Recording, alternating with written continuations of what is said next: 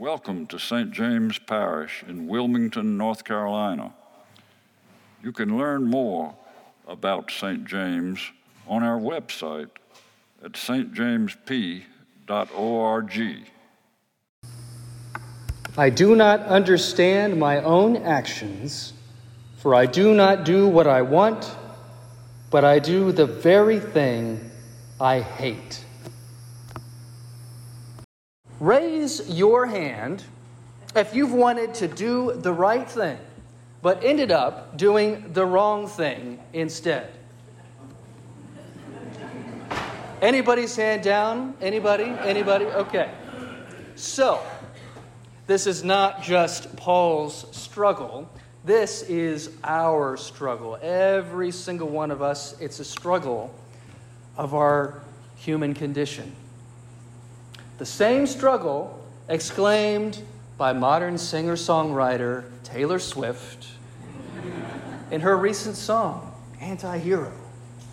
It's me. Hi. I'm the problem. It's me.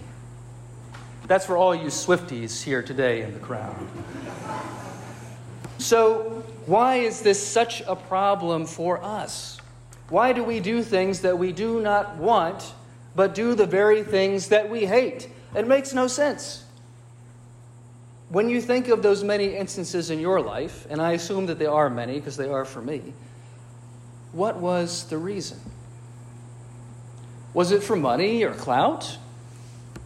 Was it because of a dependency, for distraction, some other hope of immediate reward or relief or act of self-preservation? When it comes to making decisions, we don't always do what we know is right. We sometimes even do what we hate. Because as we all know from experience, we are complicated. It's me. Hi. I'm the problem. It's me. There is often a difference between who we want to be and who we are. People, all of us, created in the image of God, loved by God, intrinsically valuable, but who frequently make poor choices and even become enslaved to harmful, destructive patterns. Yes, we are complicated. As Paul says just a few verses later, I can will what is right, but I cannot do it. For I do not do the good I want, but the evil I do not want is what I do. Now if I do what I do not want, it is no longer I that do it, but sin that dwells within me. So I find it to be a law, that when I want to do what is good, evil lies close at hand. For I delight in the law of God in my inmost self, but I see in my members another law at war with the law of my mind, making me captive to the law of sin that dwells in my members.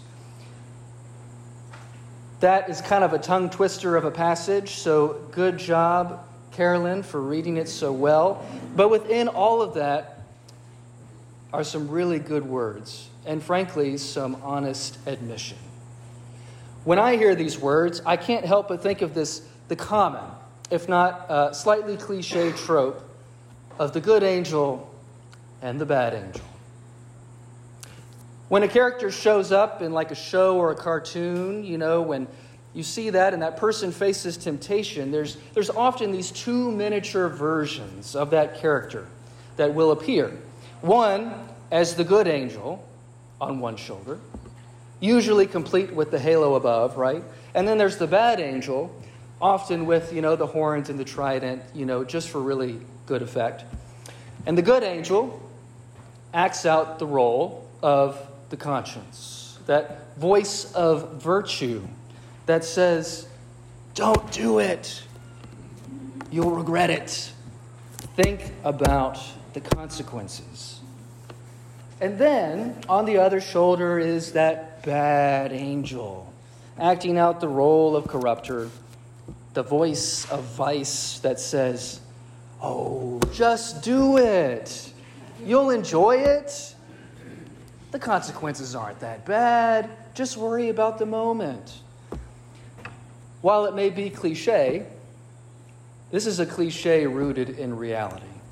It captures that struggle within us. And if you don't believe me, how many of you raised your hands when I asked if this applied to you at the beginning? Yes, about everybody. Yes, I thought so. So, it's the pernicious, cunning nature of sin that tells us that the things we know are bad aren't so bad, that whatever satisfaction we receive from them is totally worth the cost. That's what we're tempted to believe, because sins always come with a host of justifications.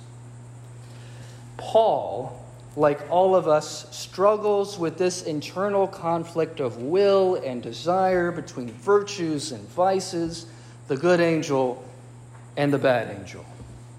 And he says, "Wretched man that I am, who will rescue me from this body of death?" In this section of the book of Romans, and really throughout Romans to this point, Paul has been writing at length about the law. And by law, Paul isn't referring to just any kinds of laws or kinds of works generally, but here he's referring specifically to the works of Jewish law, the laws of the Torah. Rules about food, about relationships, about clothing, teachings, and practices. Specific laws of the people of Israel as found through the book of Genesis through Deuteronomy. So you can open your Bibles and find this stuff. And laws that were intended to help put boundaries and rules around them with some pretty good purposes, right? To keep them healthy, to keep them, most importantly, in right relationship with God and with one another. Or in other words, to keep them from sin.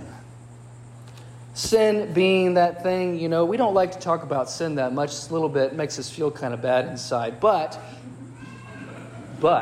there's a reason that we come together every Sunday, most Sundays, and say that confession of sin, the release and forgiveness that we receive.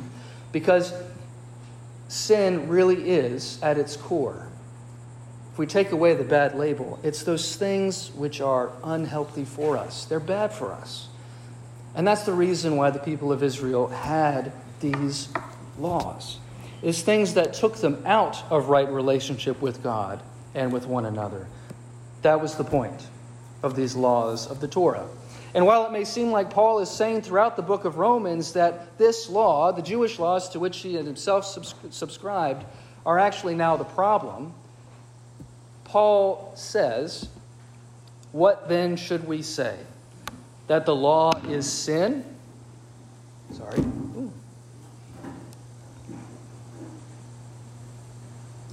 What then should we say? That the law is sin? By no means. It is holy and just and good, he says. The problem is not the law. The problem is sin itself. Sin, which can even corrupt the law, can corrupt anything to advance its hold on us. Just consider the forbidden fruits of our lives. And I use that phrase intentionally.